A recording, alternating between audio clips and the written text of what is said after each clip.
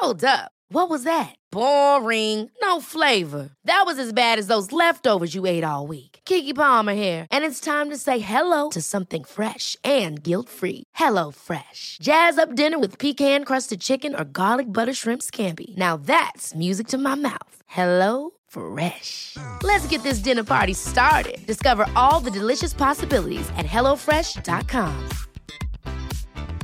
Life is full of awesome what-ifs, and some not so much, like unexpected medical costs. That's why United Healthcare provides Health Protector Guard fixed indemnity insurance plans to supplement your primary plan and help manage out-of-pocket costs. Learn more at uh1.com. There's never been a faster or easier way to start your weight loss journey than with PlushCare. PlushCare accepts most insurance plans and gives you online access to board-certified physicians who can prescribe FDA-approved weight loss medications like Wegovy and Zepbound for those who qualify. Take charge of your health and speak with a board-certified physician about a weight loss plan that's right for you. Get started today at plushcare.com/weight-loss. That's plushcare.com/weight-loss. plushcare.com/weight-loss.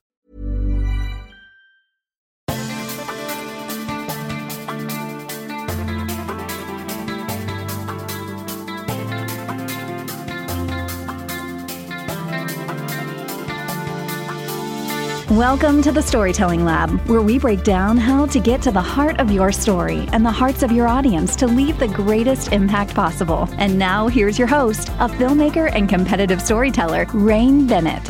What's up, my beautiful people? Welcome to another episode of the Storytelling Lab, where we help you break down the art and science of storytelling. My name is Rain Bennett. I am your host, and my job is to help you deepen your connections, increase your sales, and serve your audiences better. Every Monday morning, I send out a storytelling tip to my email subscribers, and I talk about how I have used it in my own storytelling for my clients and for myself, and I leave you with tangible advice on how you can apply it to your strategies. If this sounds like something that would interest you, go ahead and sign up for the newsletter at rainbennett.com/weekly storytelling tips. Again, that's rainbennett.com/weekly storytelling tips. This podcast is a 6 Second Stories production. 6 Second Stories is a video marketing agency that helps you tell heartfelt stories to maximize your impact in minimal time. Find out more about what we do at 6secondstories.com. Okay, we've talked a lot here on the Storytelling Lab about using your story to craft your personal brand. But what does that all mean once you've done that? How can you create a business around that story that crafts and cultivates your personal brand? That is the conversation that I had with today's guest. Today I talked to Jimmy Hayes Nelson, also known as Coach Jimmy, the Coach Jimmy on Instagram. He is a high-performance personal development and storytelling coach. But here's the thing that I latched onto and liked about Jimmy immediately, besides just being a great guy, is he helps people, and it says this right on his website, whether it's through their business, their body, or their brains.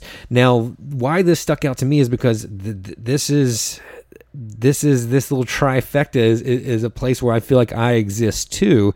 And typically, you always hear, especially when you're crafting your personal brand, like be a specialist, don't be a generalist, or like focus on one thing so that you can go deeper instead of being spread thin widely over a lot of things, which is what I tend to do. And I do think that is true. But Jimmy is a great representation of how you can juggle all those things or navigate those different avenues, especially when you have your core belief and your story solid. So you know how it applies to all these things. So you're not a different person for the business and a different person for the body and a different person for the brain. You're the same person. This is Coach Jimmy, and Coach Jimmy helps people unlock the same things so that they can perform better, whether they're dealing with their bodies or their brains or their businesses. And often they're all tied together. If you unlock the things that are blocking you in your brain, it's probably going to unlock the things that are blocking you in your business. Now, he started off in the fitness space, and I think he was an actor as well. So his personality is there. He grabs you just with his energy and his passion. But as a fitness trainer, he understood how to stay disciplined, how to work through struggles, right? How to set goals and achieve them. But it wasn't until he understood the power of his story that he really was able to transfer and translate those lessons into the business world. And now this is where he exists. He is a high-performance business coach that helps businesses understand and tell their story so that they can impact their customers and clients and communities deeper. I really, really enjoyed getting to know Jimmy and talking to him. I feel like we have a lot in common. He's just like immediately you can see that he's just a great soul. Sweet, sweet guy, very authentic. You can tell that it's him, and he just is out there to help people. And that's probably why he built his coaching business to a 7-figure business, because you can tell that he's here to help and that he's passionate about what he does, and he's good at it. So here is my conversation with Coach Jimmy Hayes Nelson, and I hope you love it.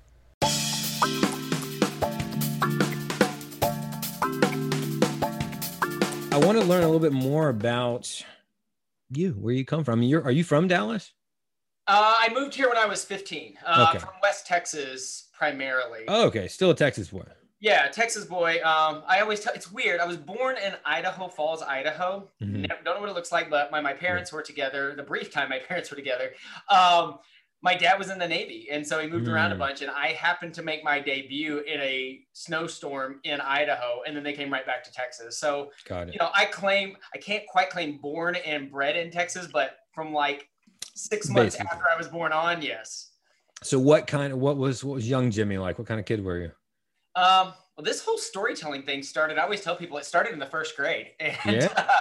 when I look back on it, because so I grew up in Lubbock, Texas, home Sure. of Texas Tech University. Yeah. And in the first grade, we had, I went to Murphy Elementary School, and the entire elementary school was doing like a Christmas play. And our first grade class was doing a musical number called Too Fat for the Chimney. And so this was back in like the 80s when there wasn't like a childhood obesity epidemic. Like I was the fat kid in class. And from what I remember, I think I was the only kid with like divorced parents. And so I didn't have a lot of confidence, but I thought, dude, here's the opportunity. This musical number is about how Santa has gotten too fat to come down the chimney. So I'm like, roll, I got it.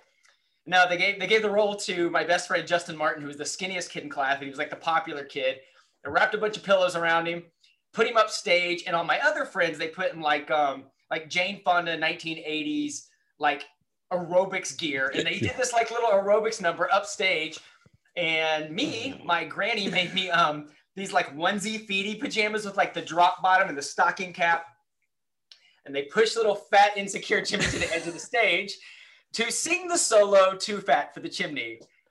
But that's where the magic happened, dude, because I opened my mouth and I get smiles, I get nods. It was like the first time I got like a positive response. Yeah. That's where I was like, oh, like this is the first time I felt, and I don't need to get too deep in this story. No. I was really being pulled between two families.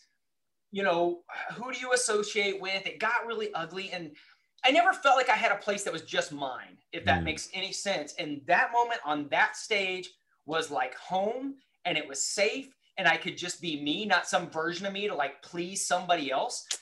And that's where this whole thing started. Man. Now, yeah. No, let's go as deep as you want to, man. I love that because I mean, when I talk about stories with people, I always talk about you have what the story is about, and then you've got what the story is really about underneath the surface, the heart of it. So what we're talking about immediately, which this is what I love, is the heart of that. I love that you just, you know, maybe not at that point, but now you can look back and realize that like, oh, it's totally retrospective. I was needing some connectivity. I was needing some belonging. I was needing all these things. And that's reciprocated, that energy that's given back from the audience. It's so tangible. It's so real, you know, anybody, and you're a speaker now, you know, any speaker, you that's what you live for, you know?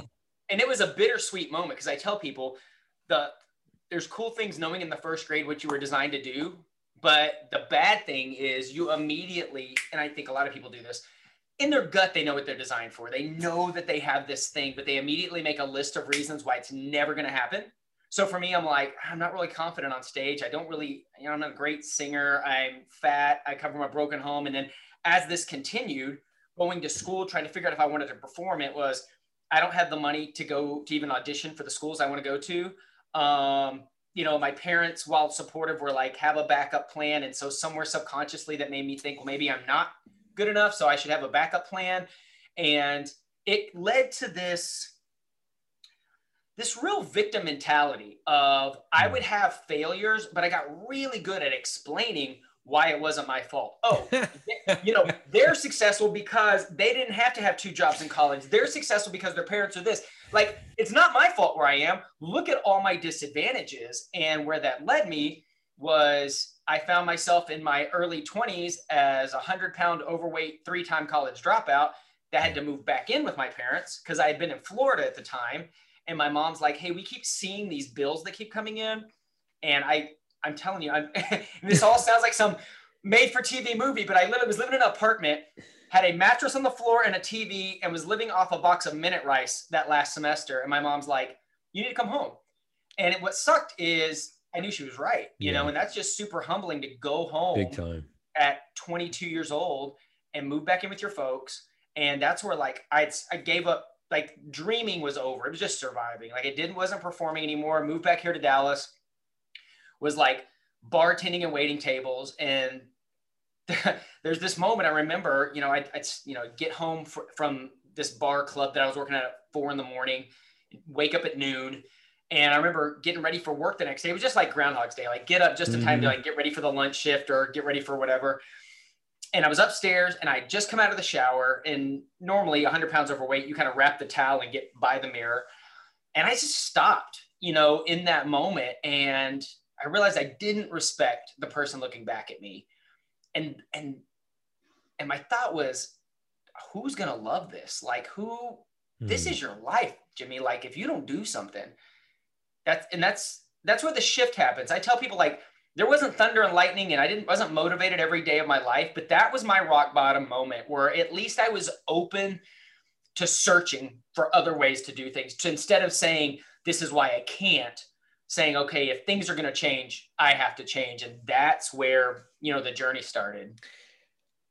I'm already loving where we're going with this. And so many people do that. I literally wrote recently about skills versus tools. And I said something very similar about, people are always looking for the tool to do the job for them or make it easier. Right. And that way, if they fail, they can blame it on, that must have been the wrong tool. And I just try to encourage people to like, look, understand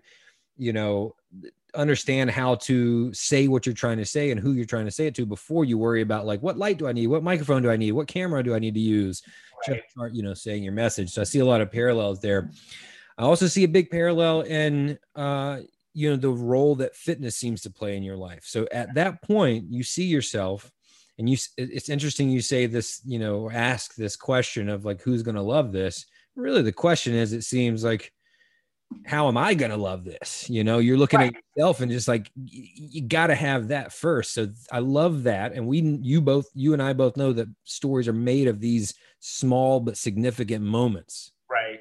Moment. Because in that moment, I didn't know it was like a turning point. I look at a lot. Of course not. Yeah, exactly. In our lives, the biggest decisions, the things that made the biggest difference at the time seemed super insignificant. Yeah, absolutely. You're right. Yeah. I love looking back at that and recognizing those turning points, which are always, there was another storyteller who I look up to a lot, who said that it's always, all great movies and great stories are about a 5-second moment.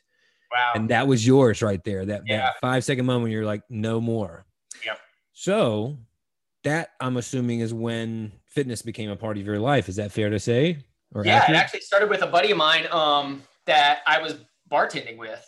And I'm watching him lose weight.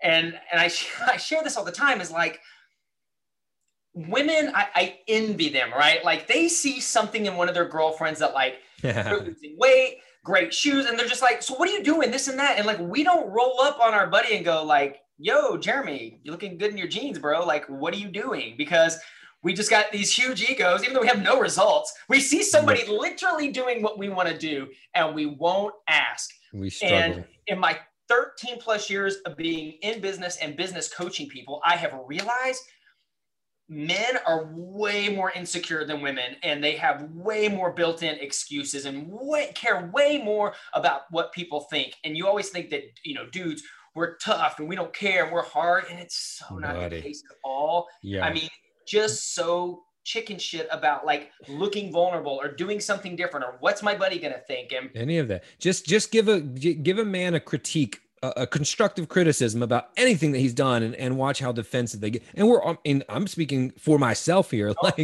I'm conscious of it now, so I can change it. Yeah. But so many men and people in general aren't even conscious that it's happening. They just react. React.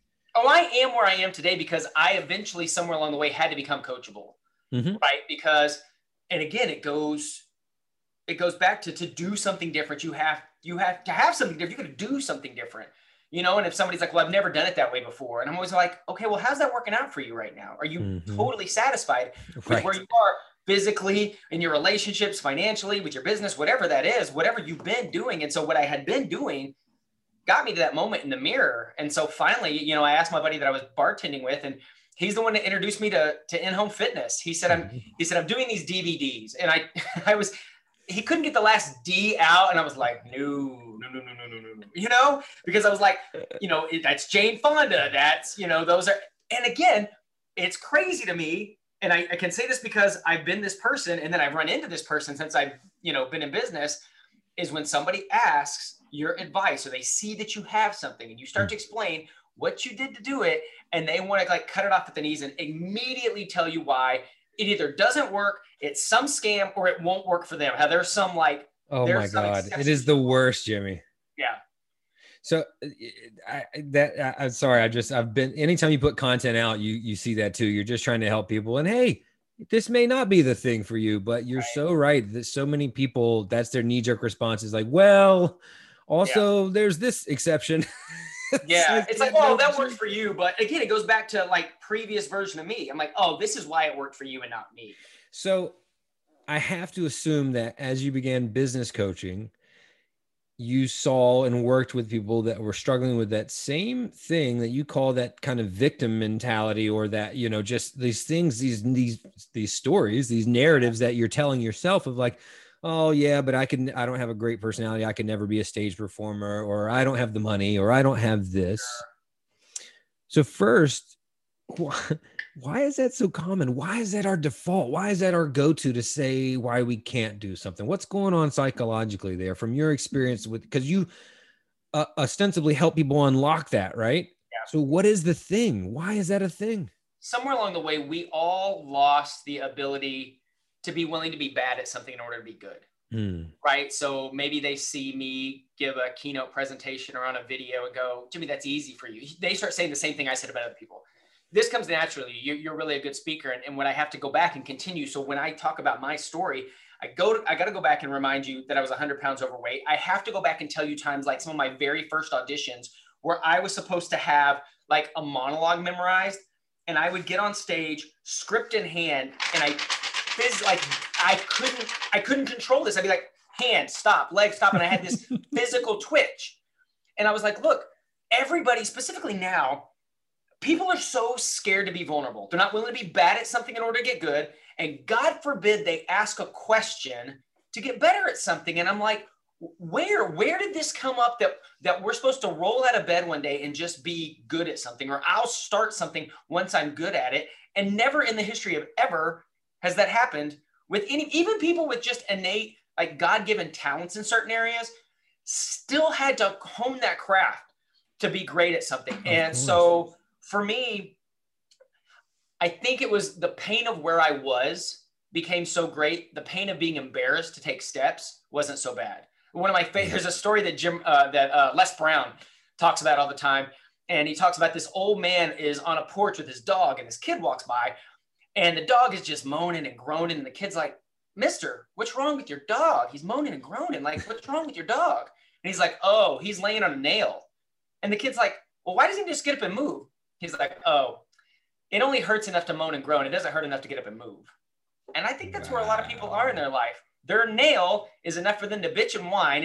And what they do is they surround themselves with people that are what I would call complaining, but they don't even call it complaining. Well, I'm not complaining. I'm just explaining, or it's complaining. It's like complaining. If there's something that you're dissatisfied with, that some action you could take could change it and you don't. And this may be tough love. And this is this is 13 years of personal growth. And when I say these things, these are conversations I've had to have with myself. Sure, if absolutely. you are voicing something and that you could take some action and change, and you're not willing to take action, you have lost the right to voice. You have lost the right to complain. Because if you're like, well, I don't really like my job. Cool. Are you looking for another job? Or what are you doing about it? Well, nothing. But let me tell you about my boss. Let me tell you why it's not fair. And I'm like, cool. What do you like? The people that I coach, I'll give them an ear. You can come and you can whine and complain and vent, but they all know if you ask them, they get it all done. And my question's always the same at the end. Man, that sucks. What are we going to do about it? Yep. Always. Okay. You got it off your chest. Let's make a game plan. Because if not, you're just running in circles over and over again. But I really do, to kind of answer your question, I just think somewhere along the way, people don't want to do the work, and they don't want to be bad in order to be good. They're so scared of going back to what am I going to look like if I try the online business? What am I going to look like if I try to public? What am I going to look like that first time I try a workout and I look stupid at? And I understand. When I first started trying to lose weight, I remember going into a gym.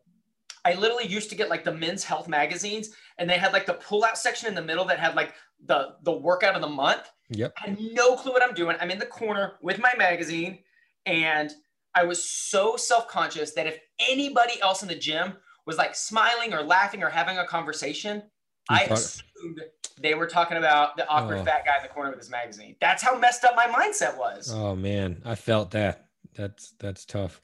But I mean, there's so much courage and so much boldness in being willing to be the guy in the corner with the fold out, like awkwardly, looking at that. And that's not easy. Because the pain got so bad of being the guy in the mirror. So being embarrassed while it sucked didn't suck as bad as being that guy at 22 saying enough's enough. So this all ties in and reminds me of, I saw something recently that you posted online that it was just a simple, I think it was like action over knowledge, or action is greater than knowledge. So this is you taking action. And I love this concept. Tell me why just getting out there, getting your hands dirty and just doing the damn workout versus, okay, well, let me read a couple of books and let me, just getting caught in this consuming instead of going out there and creating and doing and taking action. Why is that so important for people to do?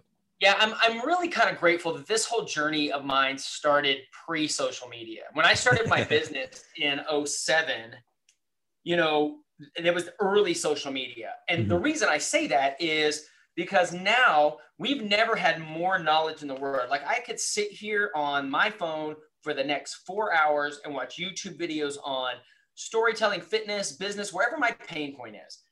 And I feel like I'm doing something. And to an extent you are, you're learning more.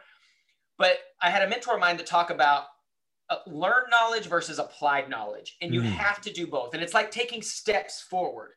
Because if you're just learning about something, you're just going to kind of like go in a circle because you're only taking steps with 1 foot, right? It's like in a circle. You're not going anywhere. But if you're taking action with no knowledge, you're also going to turn and run into a wall. So it has to be both. Perfect example. I had some buddies of mine a few years ago that were going on a snowboarding and skiing trip in Whistler, Canada. Man, I lived in New York City for 4 years and I moved back to Texas because I am just not a fan of the cold. Like I am wearing a jacket inside and it's 45 degrees out. I like the jacket, by the way. I've been meaning to say just like it's cold. So they invite me, have a buddy say, well, why are you going to me? Like, you don't snowboard and you don't like the cold. And I'm like, but it's the guys. I'm like, cool, well, whatever on the hill. I was like, I know there's probably going to be like good times and conversation and whiskey at night. And this could be great. I'm really there for just the party, basically. But I was like, well, I should know something. So I spend all my time leading up to the trip on YouTube watching snowboarding tutorials. How am I going to be Shaun White and watching all this? Yeah. And I learned more in the first 10 minutes of busting my ass 20 times than I did at all watching those videos, And so I just feel like that's where we are as a society is great. Knowledge without action is just wasted energy. It doesn't do anything. You don't get better just because you know about something or I've read that. That's a great concept. That doesn't get you any progress. I see it a lot, and I'm sure you associate with these people. They're probably a lot in your sphere as they are mine. I see that a lot in the personal development space. People want to read every book. They want to go to every Tony Robbins conference. They want to, listen to podcasts, et cetera, et cetera. But I'm like, but at what point are you going to start doing something? Whatever it is that you want to do. I was stuck in that. Yeah. I was in a pit emotionally, financially, physically, 5 or 6 years ago. And to get out of it, I had to do that. I had to learn, I had to consume, I had to try everything that I could, study people that had been successful. But then I remember at some point I just had to be like, all right, like enough books. And now the way I say it is like, put down the book and pick up the pen. At some point I had to start like telling my own story and starting doing my own stuff. And now that I can look back, I see people caught in that space of just, like you said, I love the metaphor you used of walking with one foot and just going in a circle. That's so perfectly visual. And I still get caught in this. Like, you got to make it messy, and specifically as I went from, my initial start in business was in the health and fitness world. It was inside of network marketing, because what happened was that buddy of mine that introduced me to DVDs helped me lose 100 pounds. And then that company started a business side of things, the network marketing side of things. So I had an association with Beachbody, the P90X and Sanity people for 13 years. I'm in some of their videos. But what I was more proud of is that I built a very successful international team of people helping them build their businesses. Right. And, but it was willing to be bad at it first, to like not know what I was doing. But all of that is what introduced me to personal development and literally having to take ownership for some things. And it prepared me for so many things ahead of me, because I really fought against it at first, because I was like, well, I'm not succeeding in business. I was really bad at it. In fact, I really kind of pushed against it. I was a no on both to do the workouts initially and on the business side. Cause I'm like, dude, I'm a 3-time college dropout. Nothing in my past says I'm good with money. I didn't finish anything I ever started. Like, if I go back as a kid, I was like, I quit Taekwondo. I quit, soccer. I quit playing the saxophone. Like, anytime things would get harder where it wasn't fun, I quit, which is crazy now, because now I'm obsessed with getting over the finish line and things, but I still get stuck. When I started building out my business now, where I'm helping people craft their story and their presentations, and this as a speaking coach, it was the same thing. I kept talking about it. Oh, I'm going to do this. Okay. I'm going to start this other business. People keep asking me, Jimmy, how do I work with you? Because my dad reached out. My dad's been in real estate for 30 years, saw what I was doing with health and fitness coaches. And he's like, hey, can you come talk to my agents to do what you do? And I'm like, work out? He's like, no.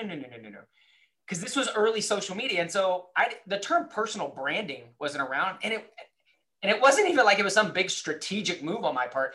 I was just doing what I knew. Yeah. Which all these hidden hours in a theater, in front of a camera, learning how to tell a story as an actor, I didn't know was preparing me for this. And I didn't know it was allowing me to come alongside the real estate agent or the financial advisor or the entrepreneur or even the big companies and say, hey, you want to get people to emotionally move? Let's go back to first grade Jimmy. You want to get an emotional response from your audience? Let me tell you how to just tell a good story. Quit leading with your facts and your figures and your spreadsheets and your resume. Tell me a story, because I really, truly believe that your personal story is your number one marketing tool, specifically going into 2021. Is if we can sit down. I mean, I'll just use myself as an example. Jimmy, what do you do for a living? And I start with in the first grade. Well, what the hell does a first grade thing have to do with you helping me with my story? Nothing and everything, And that's really what I do when I sit down with people is let's go identify that story, because usually I'll ask, I take people kind of through a memory jogger, and it's like, cool, what do you do? How long have you been doing that? How'd you get in that? And you keep going backwards. And 9 times out of 10, you find some story when they were a kid or an adolescent or something in college that planted the seed that became what they did. And once you can help them kind of connect those dots, that's where it really gets fun. Yeah, a lot of times they're oblivious to that too. Like they don't trace it back to that first grade, stage performance. Yeah. Or they think their story's not big enough, not good enough, right? Like, there's times, and this is the thing I have to battle against sometimes is, like, Jimmy, I don't have the 100-pound weight loss story, or I don't have the, getting out of $60,000 of debt story. And I'm like, that's not where things are. You want to be able to relate to some of your audience. I really feel like the best stories help your audience have a feeling that something along the lines of, oh, you too. I thought I was the only one that felt that way. And that doesn't have to be climbing Mount Everest or losing 100 pounds. That could be overcoming something small. That could be something with like you and a parent or a loved one or a sibling or a child or, whatever that happens to be, because that's what you're connecting on those levels. So it doesn't have to be these grandiose stories. And even these people that have amazing stories, like literally you're like, holy crap, they don't think it's that big a deal because they did it. Yeah. And they don't, because they're like, well, I did it. Everybody can do that. That's not big a deal. And you're like, no. Like that can help a lot of people needing to hear that story that somebody else has come through what they're going through right now. When you were doing the network marketing for fitness, at that point, were you consciously, because that to me seems like a perfect opportunity to use storytelling in business. Were you utilizing that tool? Were you aware if you were using it? Is that where it started to come to shape for you? I wasn't aware when I started using it until somebody else kind of pointed it out. Sometimes people are like, can you teach me what you do? And we're so close to what we do, you have to stop and look at yourself out here and go, how do I do what I do? Right? You've been doing it so long. And I realized specifically, maybe not specifically for network marketing, but if you are representing a product or a service, especially specifically if your journey is your customer's journey, I think there's like this great 4-part storytelling format that goes basically, number 1, where was I? Right? Number 2, 3-time college dropout, moved back in with my parents. That's where I was. 2, what was I dissatisfied about? Well, take your pick in that story, and add on that 3 maxed out credit cards. The third part of that is, what did I find? That's what we call the pivot, like what I found. But I found a business, but I found a shake, but I found a workout, but I found a community. And then number 4 can be twofold. It's either where I am now or why I'm excited about the future.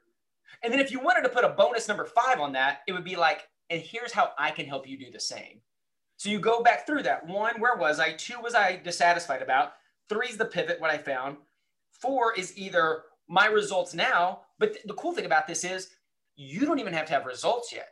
If the pivot and number 4 is why I'm excited about the future, why I have hope for the first time in ever, why I'm excited to wake up in the morning. And number 5 is, and I'd like for you to come along with me or let me teach you what I did. That's a great through line because sometimes, people kind of divert and wander on their stories, and we want to keep it this straight through line. So I always find that 4 bonus 5-part format keeps me on track. Yeah. And that pivot, that moment, that's everything, right? That moment of change. I love that so much. And that's a great formula to use, because people, I think they overthink it sometimes, right? Their stories are too big. They try to include every aspect of it. So having a simple formula like that, I think helps people just say, okay, here's the essential elements to your story. You just laid out the arc perfectly right there. Thanks. One of the things that I was really interested in talking to you, or why I was interested in talking to you and what I was interested in talking to you about, is I noticed that, fitness is still a big part of your life and your personal brand. In fact, on your website, it's, I love your categories are like business, body, and brain. Is that right? Yeah, exactly. And I love that, because I have those 3 pillars in my life as well. Now, personally, it took me a long time to lean into that intersection, that overlap of these things. I grew up an athlete and into sports and fitness. Right. And I grew up an artist on stage, musicals and at church and school and choir and, writing and things like that. Right. And I kept them apart for almost my whole life. Makes sense. Because I've never seen anybody do them both. Right. And then a coach helped me a few years ago, 3-4 years ago, realize that actually it's pretty unique intersection there. That's a pretty unique lane that you can own and exist in. So then I was like, oh, I've been fighting this for 35 years.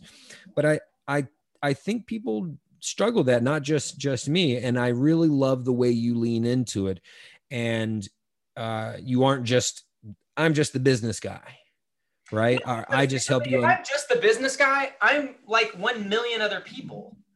You know, and so if we'll lean into, I think people don't want to niche down and don't want to get too specific because they think, oh, I'm going to lose part of my audience. But what it's going to do is I'm going to attract people like you, other weirdos just like me that have weird intersections. Because I was the same way. Yeah. I was the only guy doing musicals that was mad at the Sunday matinee that I was missing the Cowboy game. Nobody else cared back there. I love you. I knew I would love you. So this is back in the day of like trying to like set the VCR to record the game, not have on the radio, get home after the matinee and watch the game without finding out what was going on, you know? But when we really lean into all the weird things that make us weird, not only we'll find other weirdos that are exactly like us. And when you find those people, they're immediately your audience. Like those are like your lifers. And then there's going to be people outside of that that maybe just appreciate the artist in you, or maybe just appreciates the athlete in you or the business person or whatever. But it really does allow it to lean in. And then that's become my branding about how, for me, my mindset, you know, I have an entire morning routine. I talk about a lot about this idea that my 100-pound weight loss wasn't the biggest battle that I face. My biggest battle I face is the one every morning that I battle in my mind. I have to do, Fat Jimmy still lives up here. And so when I wake up in the morning, I immediately grab my phone, go to YouTube, put on some kind of motivational video or whatever, because I got to have something to speak life into me before I start talking to myself, because that dude still lives up here. So for me, it's get up, feed my brain while I'm prepping and get that workout in, because all those things that fill my bucket, if I'm going to reach out and have an impact in this world, if I'm going to coach others, if I'm going to pour into other people, I can't do it from an empty vessel. So I have to get up and take care of my mind and my body first if I'm going to be the best for them. I just came off a 4-day event where it was the biggest virtual event in the world, this crazy 360 studio with interactive Zooms in front of 40,000 people. My car came at 6:30 in the morning. So I was up at 4:15 to move. And did I want to? No, but this was the biggest stage of my career. And I'm like, cool, I got to go all day. And so it'd be really easy to go, I have a 12, 14-hour day ahead of me. I should probably get extra sleep. I thought of it the other way. I got to get up and get this battery rolling, because these people are counting on me to show up. They've trusted me with this audience, right? So I don't take that lightly. Or the same thing, whether that's an audience of 40,000 or if I'm sitting across a client one-to-one, you've trusted me to help you with something, or you've trusted me to show up and speak on your stage. I got to be the best version of me. So that goes back into investing in my mindset and moving my body. So it really does all work together. What's your favorite thing about what you do? You know what? I love pouring into somebody else and watching them take action. We're going to go back to this action thing. Like when I watch not just the light come on, because yeah, I appreciate it when, hey, Jimmy, you were really inspiring, or you fired me up. And I'm always like, awesome. Get back to me when you tell me the action step you took the day you didn't want to. Tell me the time you fought through something that you wouldn't have in the past because of something I told you, or the breakthrough. And I love pouring into people.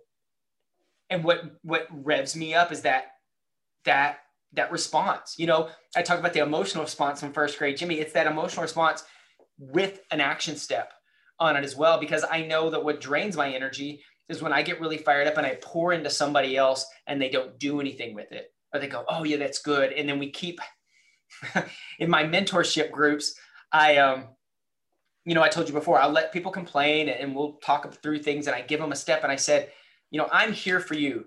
But the minute we have the exact same conversation twice, we got an issue. And it's not that I don't care stuff. I just need you to at least take baby steps with me.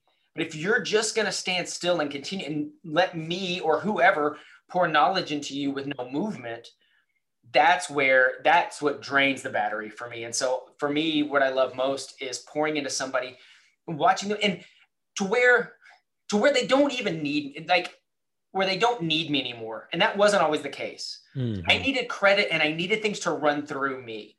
And as I've grown, I've realized if I really, truly do my job well, I teach somebody how to fish, right? To where, yeah, I'll be your batter. I'll be your charge that you can plug into me when you need to. But at some point, if you don't need me, or I'm always going to be available, but if you can self-sustain because you've taken the things I've taught you and you created your own routine or your own way to do that and to go pour into somebody else. Because at the end of the day, you want to leave a legacy, or you want to live forever, learn something, pour it into somebody else and teach them how to teach somebody else. And then you're going to outlive however long we're on this earth, because that thing keeps going. And to me, it's a huge responsibility, but it's really what keeps me rolling.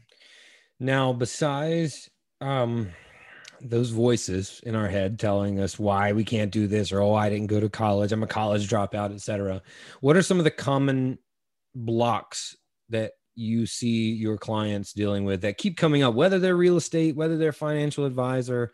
It usually comes back to the same handful of psychological issues, I find. Yeah.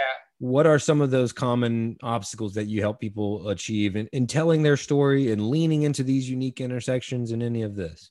When it comes to launching a business, and this one, just because I battled with this one too, is, there's already these people in my space, right? So if I'm like, hey, I'm a storyteller, well, I can list off probably 5 of the more notable storytellers, and I probably worked with 4 of them either as mentors or they're buddies of mine, most of them, And so I'm like, if somebody's looking for a storytelling coach or a speaking coach, they're obviously going to go to A, B, C, or D. And we just make this assumption that everybody in the world knows who those 4 people are. Just because my circle knows who those 4 people are, and a lot of those people may be too removed from me. But there's people that have never heard of those human beings. And so fill in the blank with whatever industry you're thinking, if somebody's like, hey, I would love to be an interior designer. I'd love to learn how to make flower arrangements for, weddings or birthdays. I would love to be an artist or a singer. I would love to teach people video game techniques. I mean, you take it to anything. There's always going to be somebody already in your space.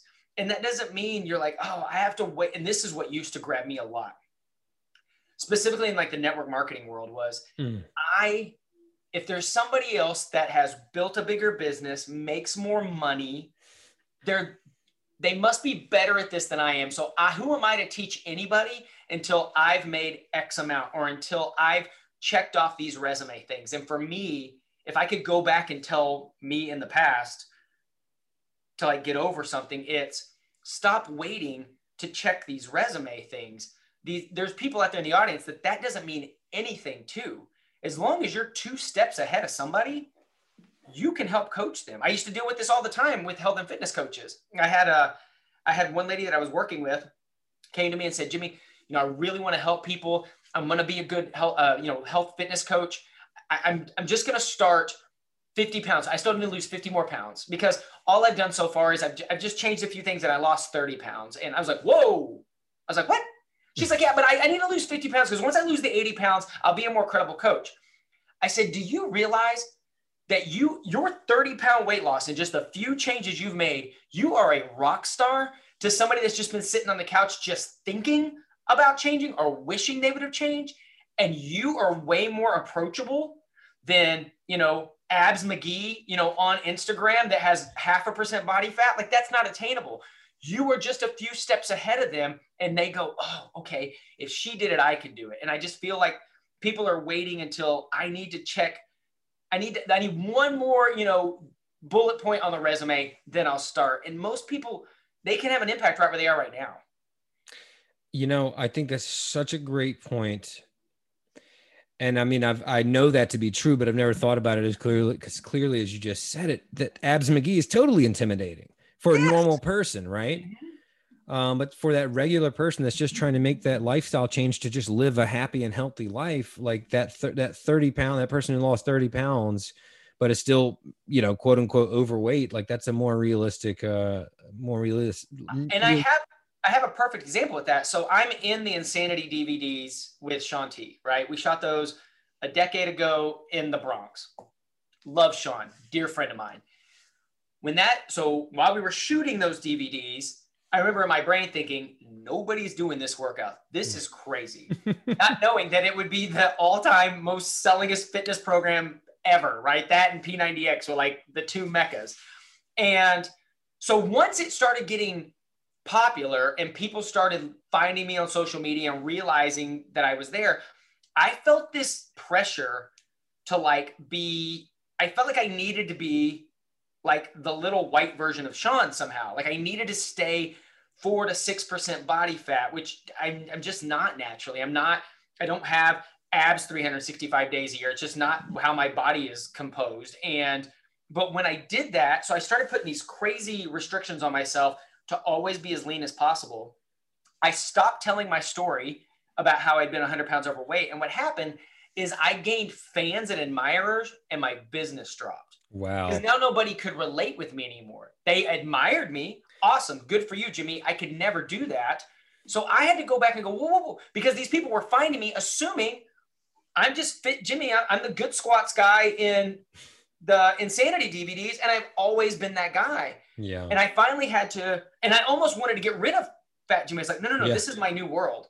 Oh, man. And then I just watched my business start to crumble. And I'm like, well, cool. I'm glad I have these admirers, but admirers aren't paying my rent. I'm not really having not even about money. I'm not having an impact on people if I'm not letting them get started because they're intimidated by me. So I'm not saying don't achieve amazing things. Just continue to remind people where you came from, whether it's 100 pounds, 3-time college dropout, $60,000 in debt. And most people don't want to share the vulnerable things about them, right? The things they're hiding is what they should be sharing. Mm-hmm. And I go back to, did you ever see 8 Mile? Yeah. With Eminem, right? Yeah. It's the end scene, right? They're going back into the battle and his buddy's like, dude, he took your girlfriend. You don't have a job. Like he's listing all these things about, and he stops and he goes first and he puts all that on him. He's like, you stole my girl. I don't have any money. And once we are willing to show our own wounds and our own vulnerability, like think about this. When's the last time somebody was super vulnerable with you and they're like, hey, this is where I messed up? Do we go, you suck? We don't. Like we immediately have compassion. We're like, God, bless your heart and bring it in, right? Same thing with athletes. Think about athletes that had just, was it like Andy Pettit that came up and was like, dude, I did it. Like I messed up.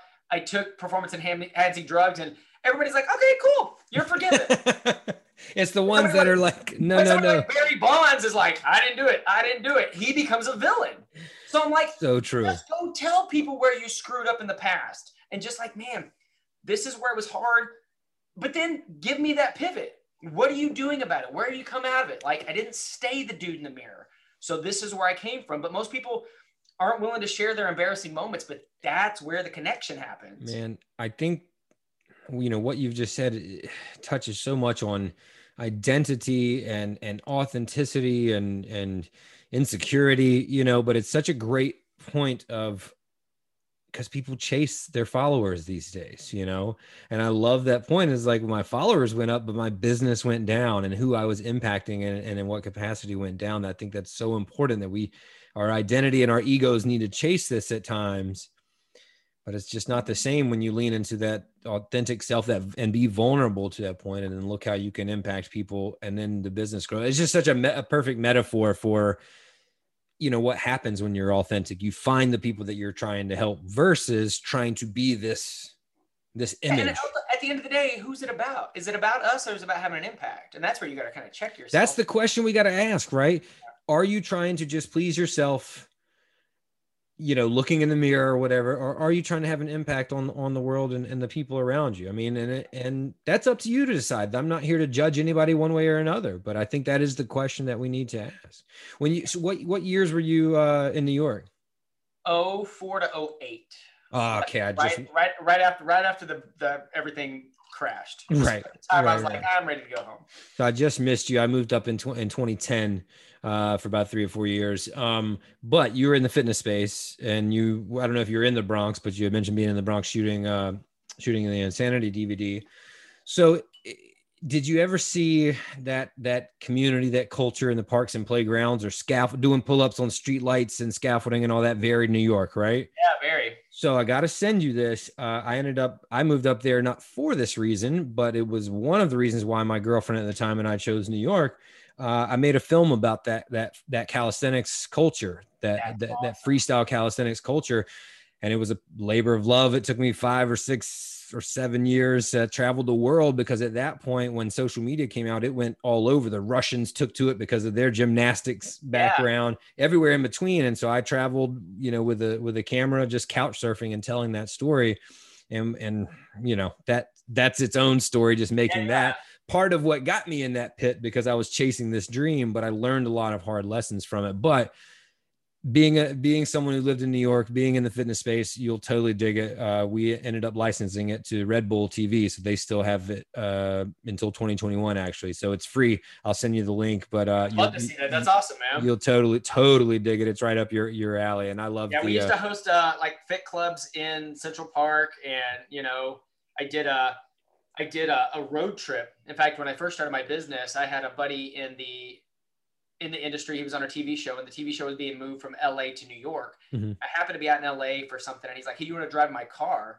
Can you bring in my car in New York?" He's like, "Would you be willing to drive it across country?" I'm like, "Can I make a business bid out of it?" He's like, "Sure." So me and some of my Beachbody buddies did a fitness road trip from LA through Phoenix, Dallas, Nashville, and it ended in New York City. And Shaun T met us at one of the dance studios there. We did like a big workout at the end, but we used to do workouts there and in Central Park, and we'd always see those guys like doing the crazy, like flipping over the bars.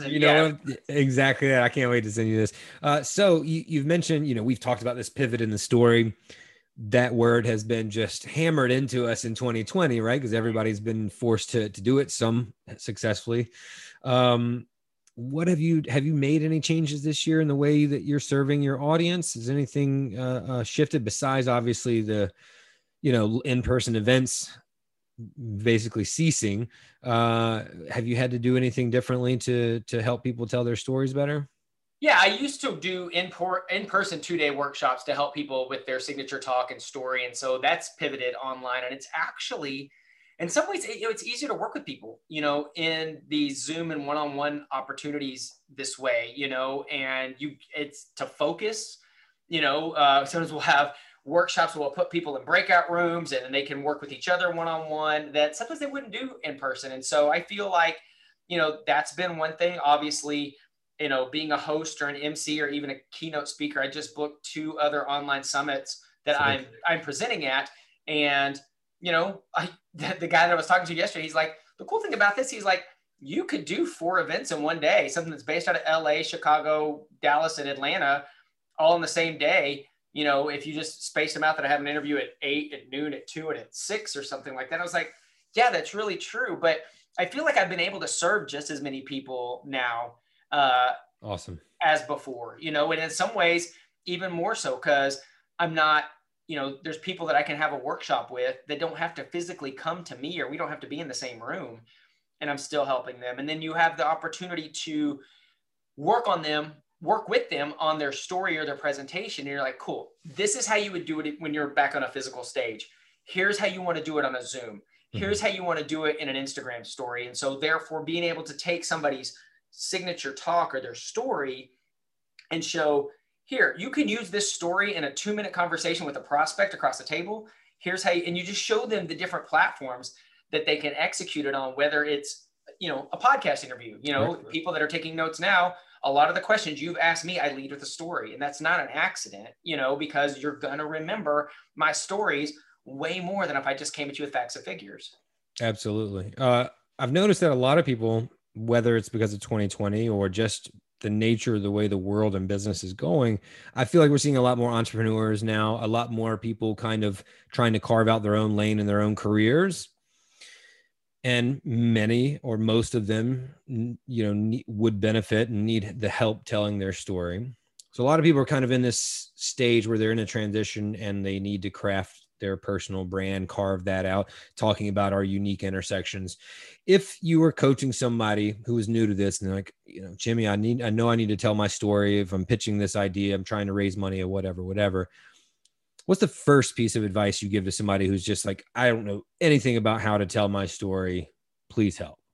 The very first question I ask anybody is, who's your audience and what problem do you solve? Mm-hmm. Because I need to know that to help you pick the right story, right? Because then we'll go through a bit of a story memory jogger. But if you're not super clear on who exactly you help and what the problem you solve is, not what the solution is, but what the problem is, and how does your ideal audience, what's their language with their problem? Because sometimes when we're on the other side, we kind of speak in expert talk. Right. So if somebody said, Jimmy, what do you do for a living? If I said, I'm a story coach, most people's going to think, well, I don't need a story. But if I say, I help business owners attract and convert their ideal clients, could you use more clients? Yes. How do you do that? I do that by helping you craft a personal story that ties to your product and service. What I do is not as a story coach. I help business owners get more ideal clients. That's the problem that I solve. The way I do that is by helping them identify a story and showing them how to craft it. Beautifully stated, brother. I think that's a great place to wrap it up. Awesome. Man, I really dig your style and your energy and your vibe and the way you walk in the world. I hope that we get to see each other and maybe be at the same event one day, maybe do some push-ups together, whatever that looks like, my friend. I'd be up for it. We can just console each other outside of a Cowboy game one day. Or that. But, you know, we'll do that there. And go get a beer at the open end zones and just look out at the Texas sky and maybe a tear will fall. Or remember when we used to win. We'll do that. Right. Talk about the triplets. By the way, I was at the game where Emmett broke the record in 2002. Oh, no way. That's awesome. With my brother, and I have to give my brother credit. He predicted the game because we had to buy the tickets before the season ended. And he was like, he had like 593 yards left. And he's like, Emmett's old. I don't think he's going to do it in 6 games. The 8th game, they play Seattle at home. I bet it'll be the 8th game. And we chose those tickets, and it was that game. And I hope you hit the lotto that year too, man. That's awesome. Wild, right? I mean, I that was my hero. I was a running back, and that, like, Emmett is still my hero. But that was a beautiful Cowboy story. We'll end on that note instead of this year. All right, my friend. Thank you so much. All right. Thank you. My name is Rain Bennett. Thanks for listening. If you enjoyed that episode, do us a favor and subscribe to the podcast. If you're already a subscriber and you're enjoying the show, give us a review and let us know the value that you've gotten from it. We love to hear from our listeners and learn about the benefits that they're getting from the show. That's what fuels us, and that's what fuels the show. And if you've already subscribed and you've already reviewed it and you think there's someone else that would benefit from listening to this show, please share it with them. The more we grow, the more we can help you grow, and that's what we're here to do. Join us next time on the Storytelling Lab.